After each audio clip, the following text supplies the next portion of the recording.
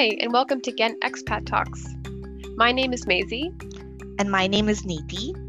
And we'll be your host for this podcast series. We're excited to launch this podcast on behalf of Community Ghent to bring you inspiring content and resources to navigate life as an expat. The Expat Community Ghent is a working group within the Community Ghent, which focuses on the well-being of expats in Ghent. And it is made up of young and dynamic individuals from all over the world, striving to make a positive impact on the lives of the talented internationals living in Ghent. We believe it takes a village to settle in and to find your sense of home when moving to a new country, which is why we've created this podcast.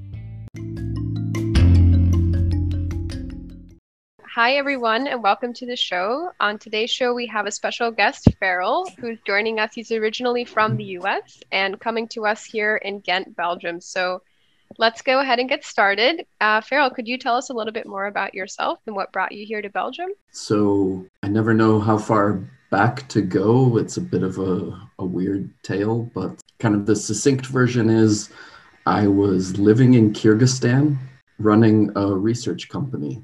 And I ran into a Belgian guy who was just starting a renewable energy engineering consultancy. And I thought, my God, this guy is like crazy enough to move out here to Kyrgyzstan and start a company like I am. So I made it my mission to make sure he and I were friends. And I accomplished that. So we became really close friends. And he was from Belgium. So he and his wife were both out there. They were from Belgium, from Ghent, actually. And over the years in Kyrgyzstan, we got really close. And eventually they moved back to Belgium. And my wife and I had a kid.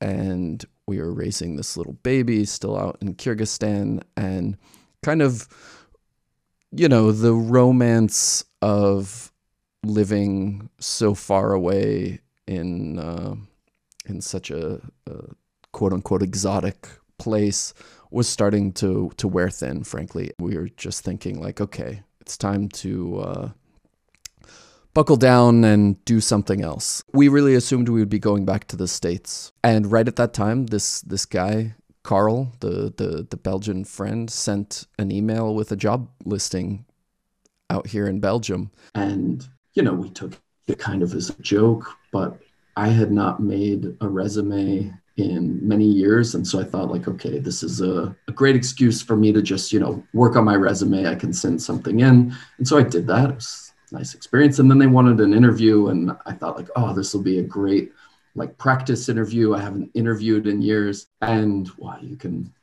probably guess the rest of the story. You know, it spiraled from there, and suddenly they wanted to hire me, and we just thought, holy crap, would we do this? And I should say a really key part of the decision was that it was Ghent.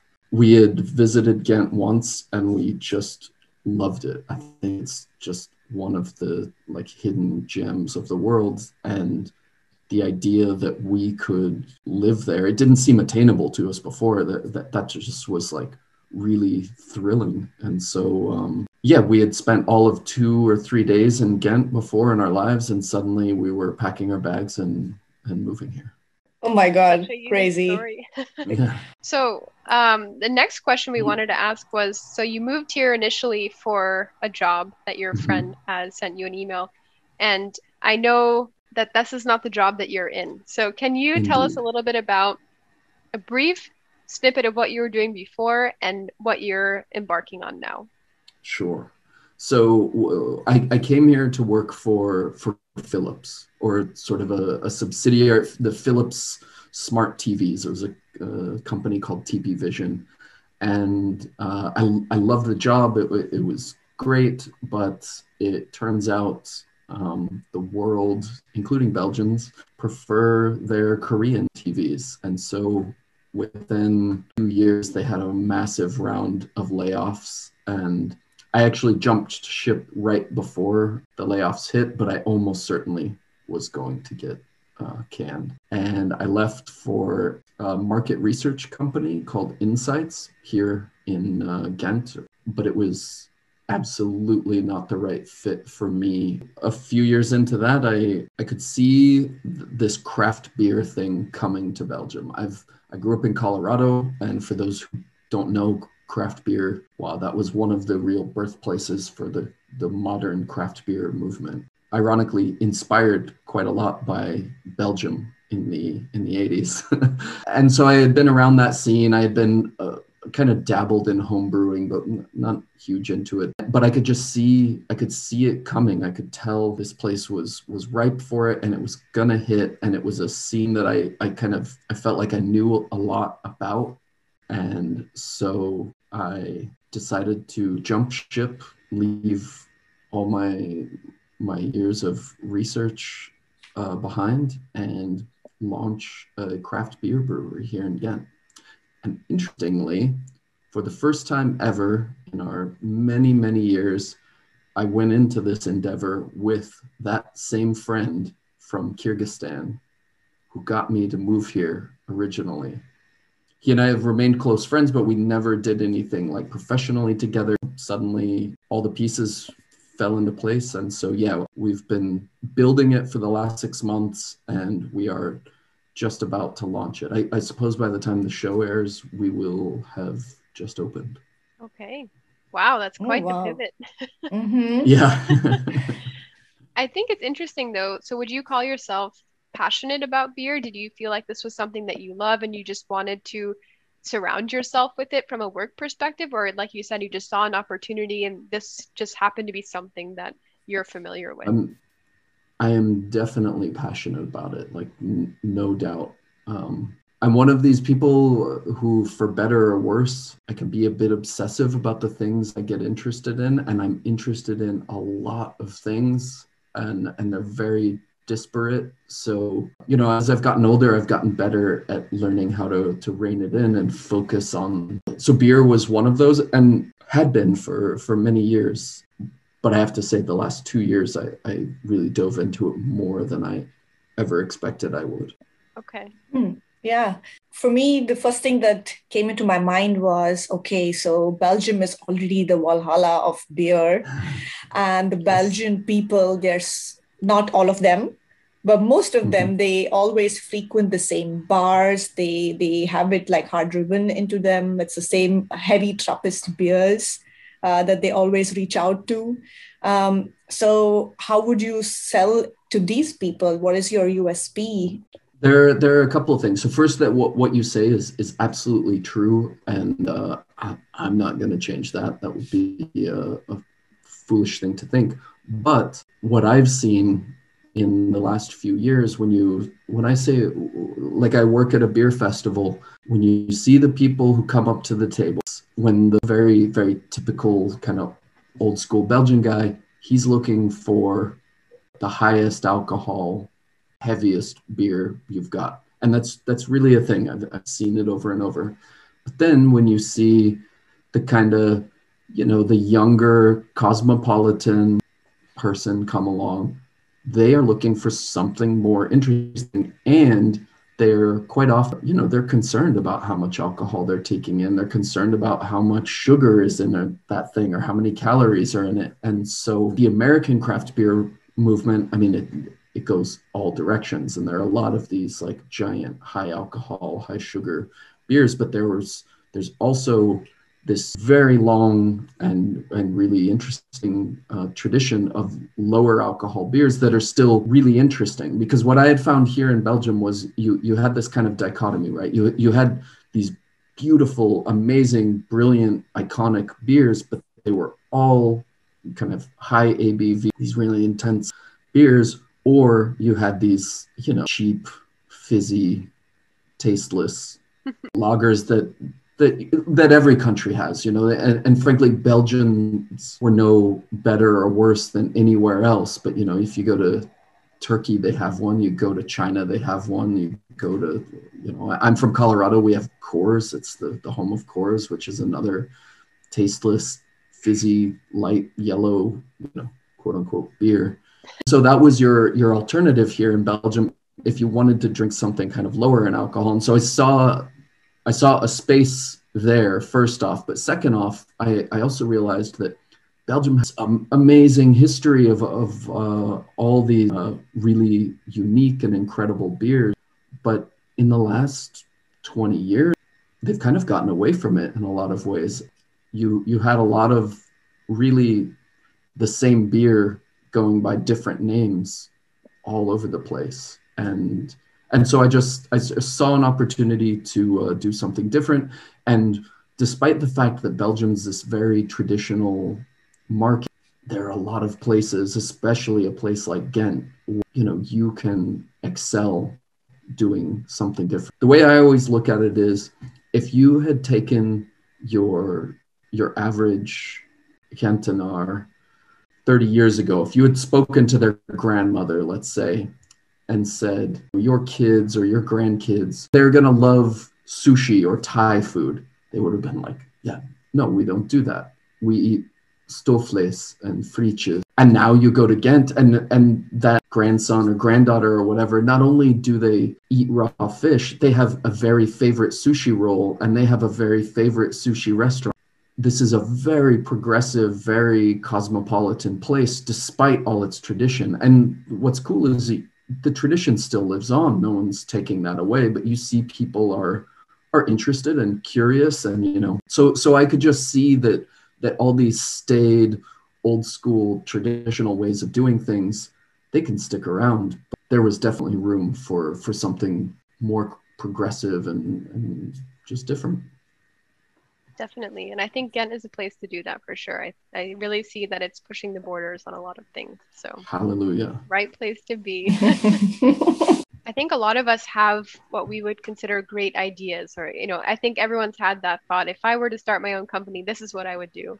But I think it is a pretty big leap to go from an idea and even really seeing a need in the market to starting up something. So whether it's people start at different phases, but it can start from a concept or finding a physical location or a name, or how did you kind of go from it just being an idea in your head, or a conversation topic that you would have with Carl over at late at night, into actually being tangible and that you're taking it seriously, and what did you do to take it from that vision to actual reality?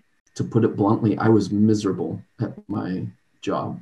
It was a great company. They were doing really well. I was earning great money. I was at a seniority level that I was lucky to be at, frankly. And I could see myself, I could have lasted an entire career there. It would have been fine. And that idea just frankly mortified me. And I couldn't live with it.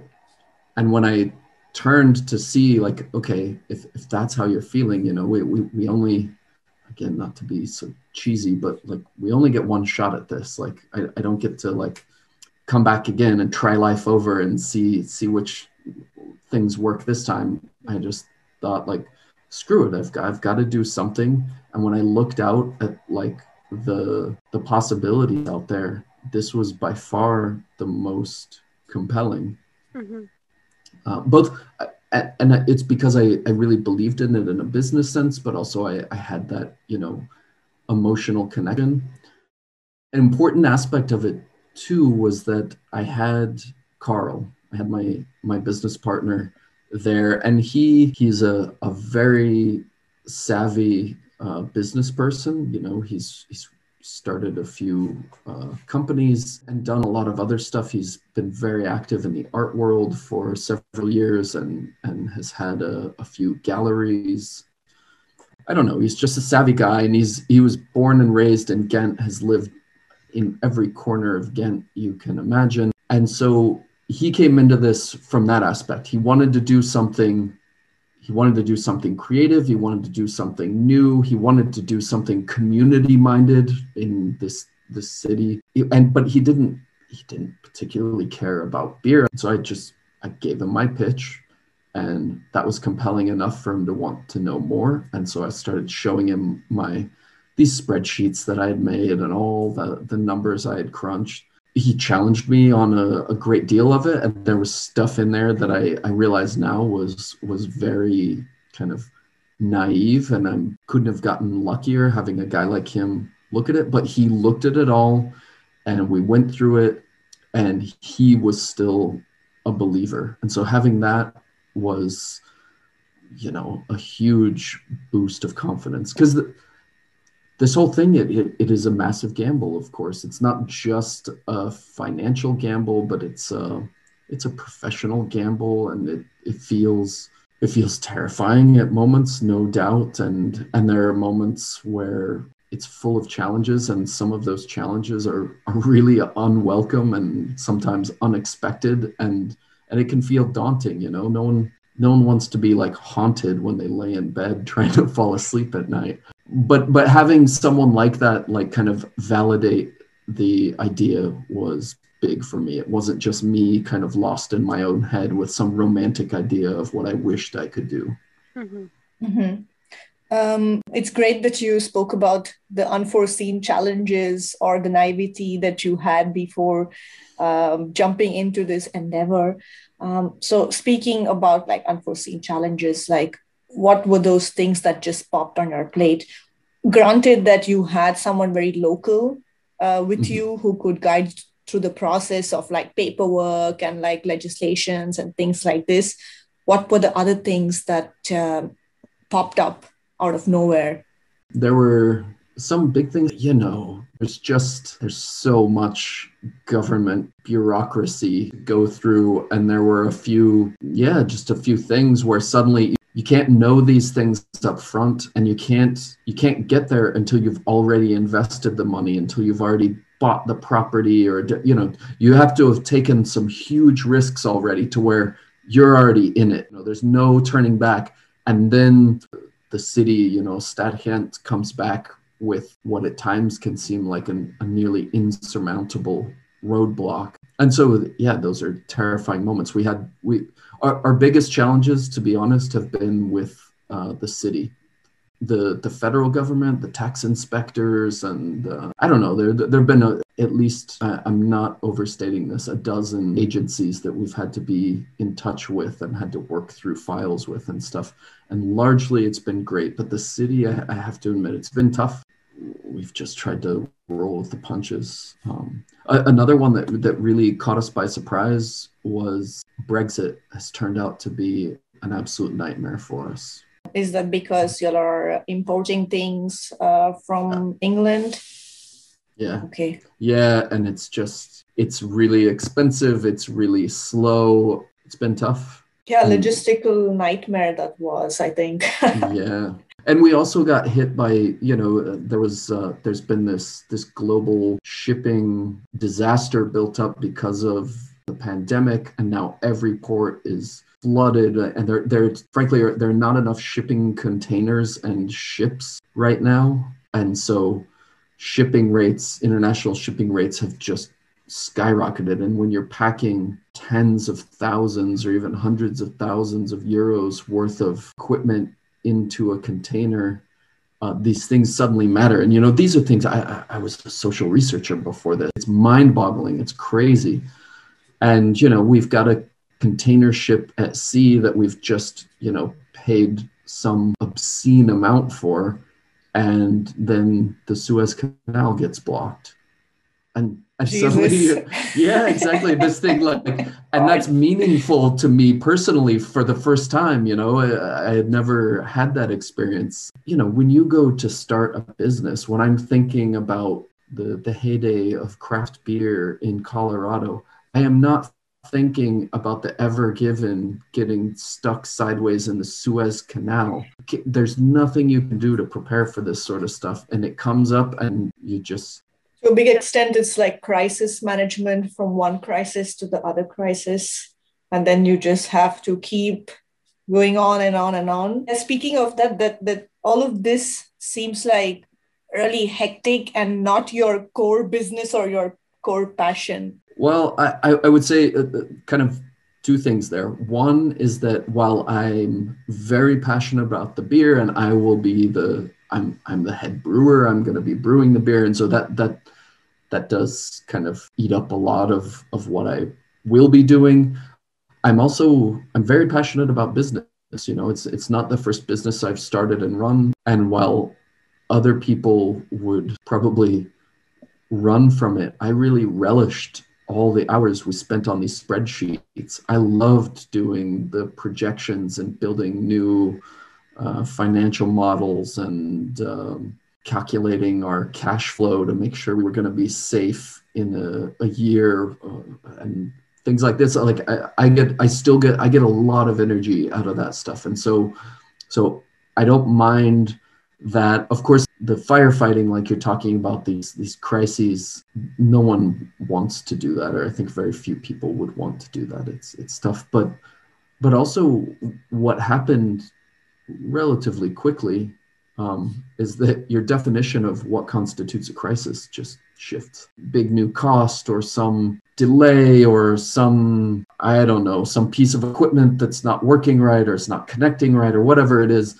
And that no longer constitutes a crisis for me. Like I know the crises will come. We're gonna face them. And the small stuff, it's been a great experience in like myself not to sweat it. And that's my job, actually. My job is just to face unforeseeable challenges and figure out a way through it so that we're doing something tomorrow.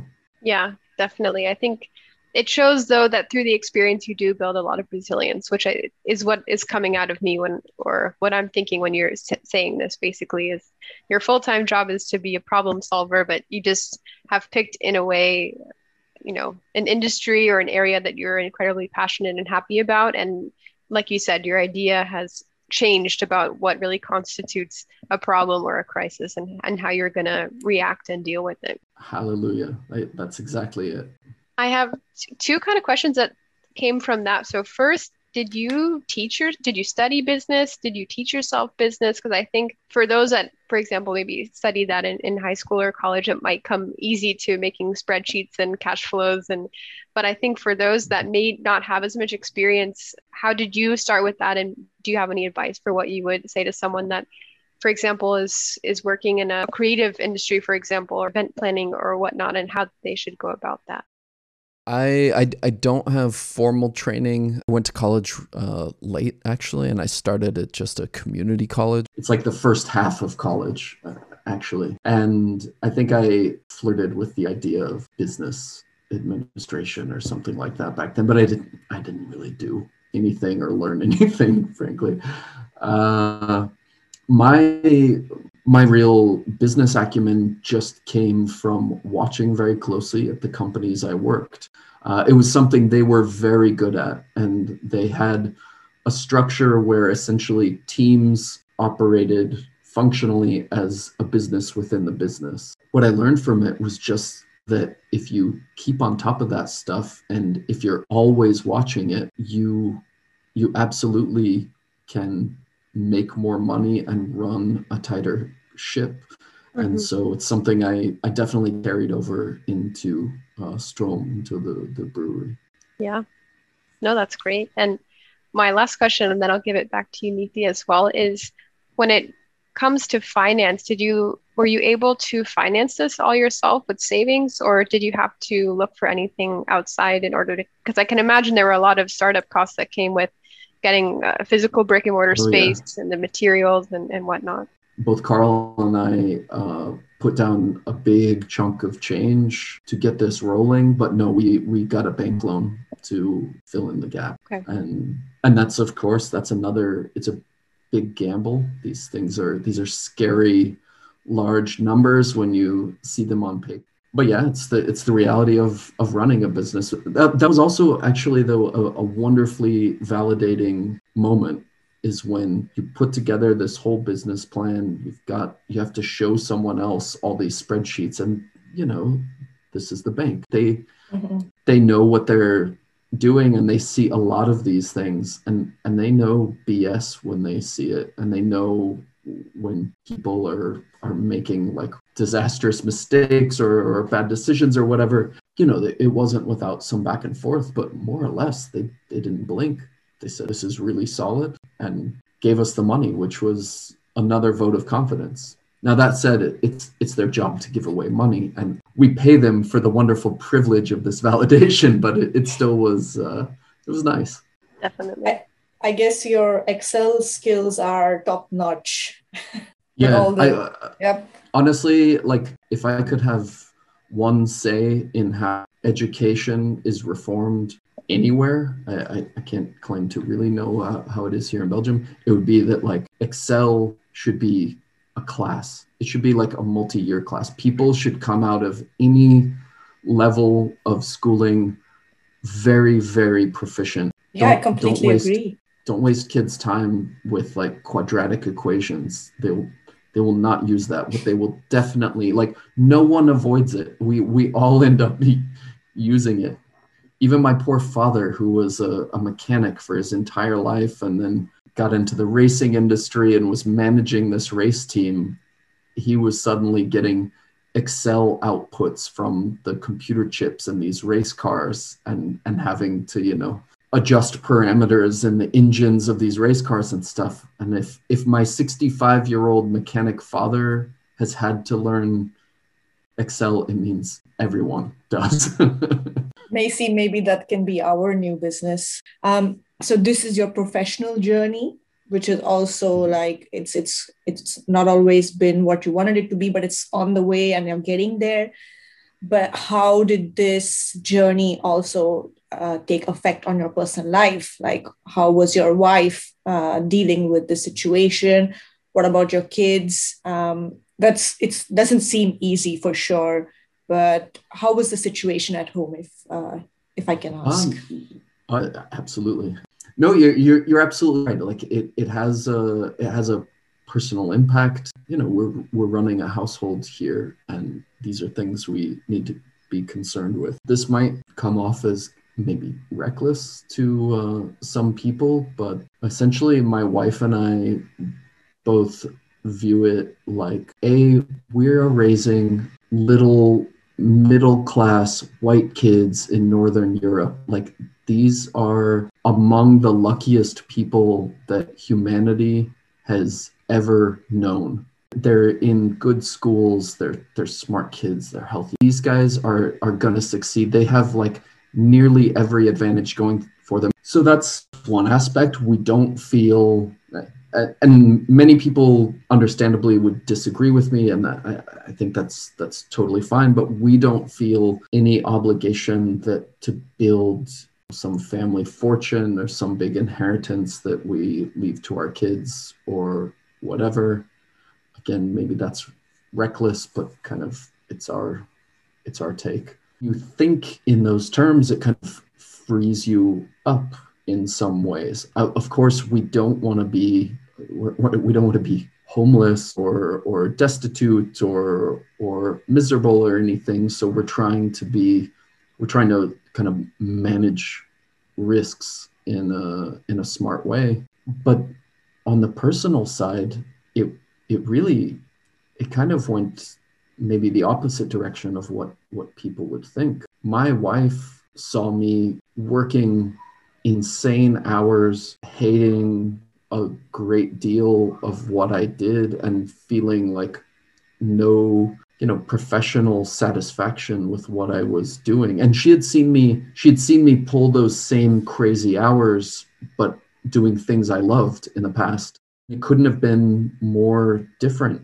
And she was the one at one point who kind of pulled me aside and said, "Babe, you need to quit. Just quit. Like, you're going crazy. It was bad for my health. It was bad for my mental health. It also just probably made me a lousier person to be around, a lousier husband, a lousier friend, a lousier dad." And I say all of this saying, like, it's not that we were at some crisis moment. Like, our marriage was great. We were generally quite happy. My kids were healthy and happy, and I have a great relationship with them. But, she could see the writing on the wall. Like, this was not sustainable for another 25 years. And also, I should mention, my wife jumped ship about 2 years ago and started her own business. And so she's in the middle of this kind of entrepreneurial. Ooh, this family is like, all of you guys are entrepreneurs. Indeed. But no, so she could really understand. And, we're going into it with our eyes open. We know what we're getting into. We know there are real risks. But again, anyone, frankly, if you're listening to this podcast, we're some of the luckiest people humanity has ever known. And so if you're handed this hand, play it. Really, the worst case scenario for me is this whole thing is disastrous. It all goes belly up. I've got a small pile of debt and I don't have a job anymore. And you know what? I'm going to take my decades of business and research experience and I'm going to go get a decent paying job and I'm going to keep a house over my head. I'm going to keep food on the table. My children are still going to grow up with loving parents in a country that, supports them with a wonderful education and great healthcare and clean streets and whatever. Like I could go on and on and on. So like, if that's the kind of worst case risk I'm taking, screw it. Yeah, I'll do it.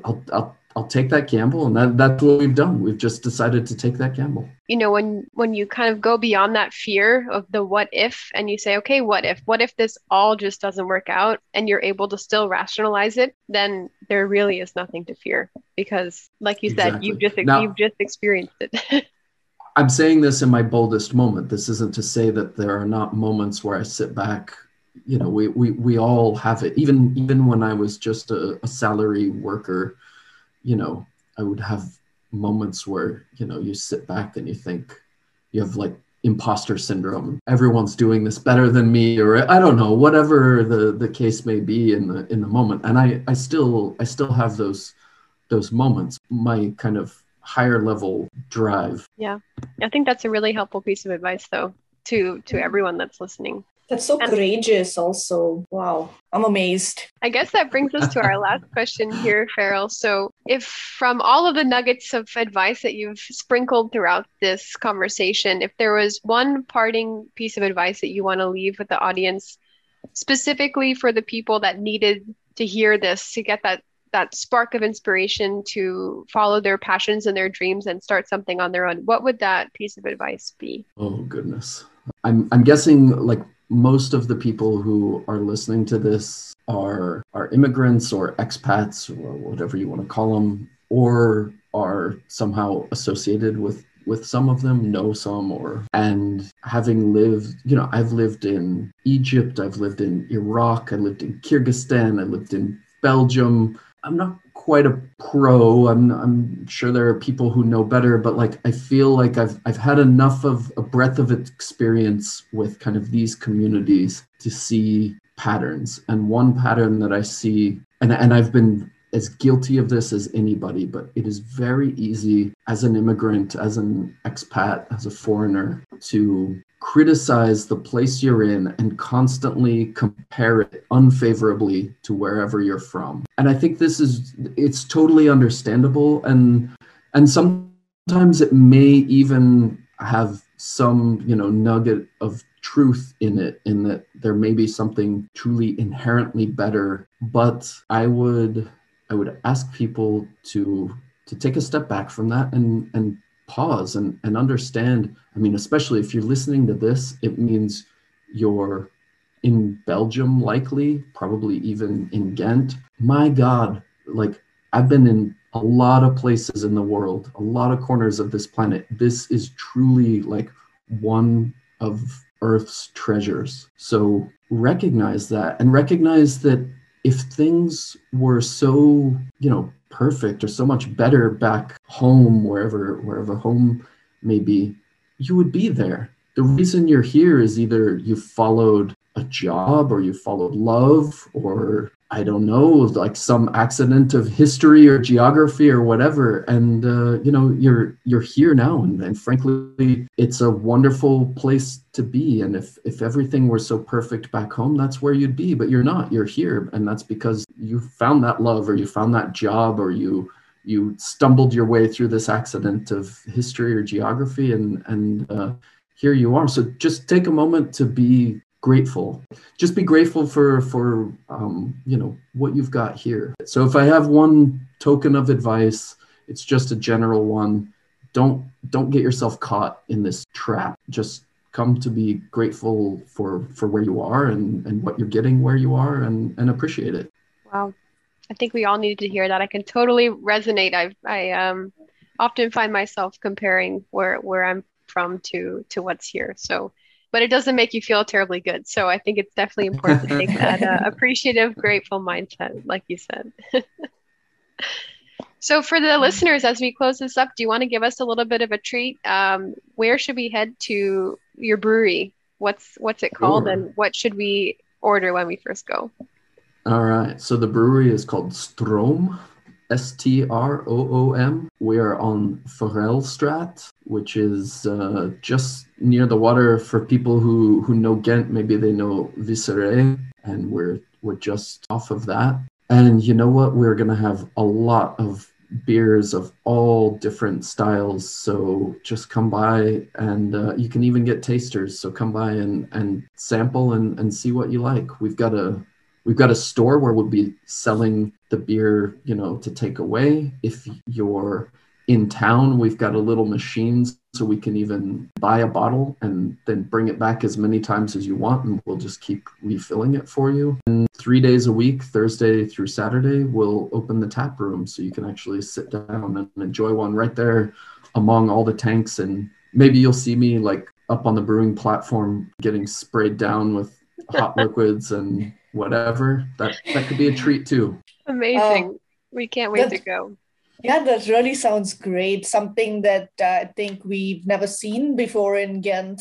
It's like an experience on its own. Macy, we're definitely going there to celebrate once the podcast is out. You guys are 100% invited. I would love to have you over and sit down and have a chat over some beers. Oh, wonderful. We can't wait.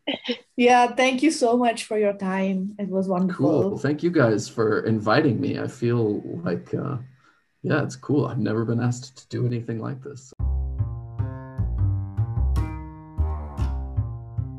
Well, thanks everyone for tuning in. We also hope you enjoy. If you have any questions or comments, feedback, please feel free to reach out to us. And we are also curious to hear from you in terms of which topics you want to hear us dive into a little bit more about. We'll see you guys next time. Stay safe.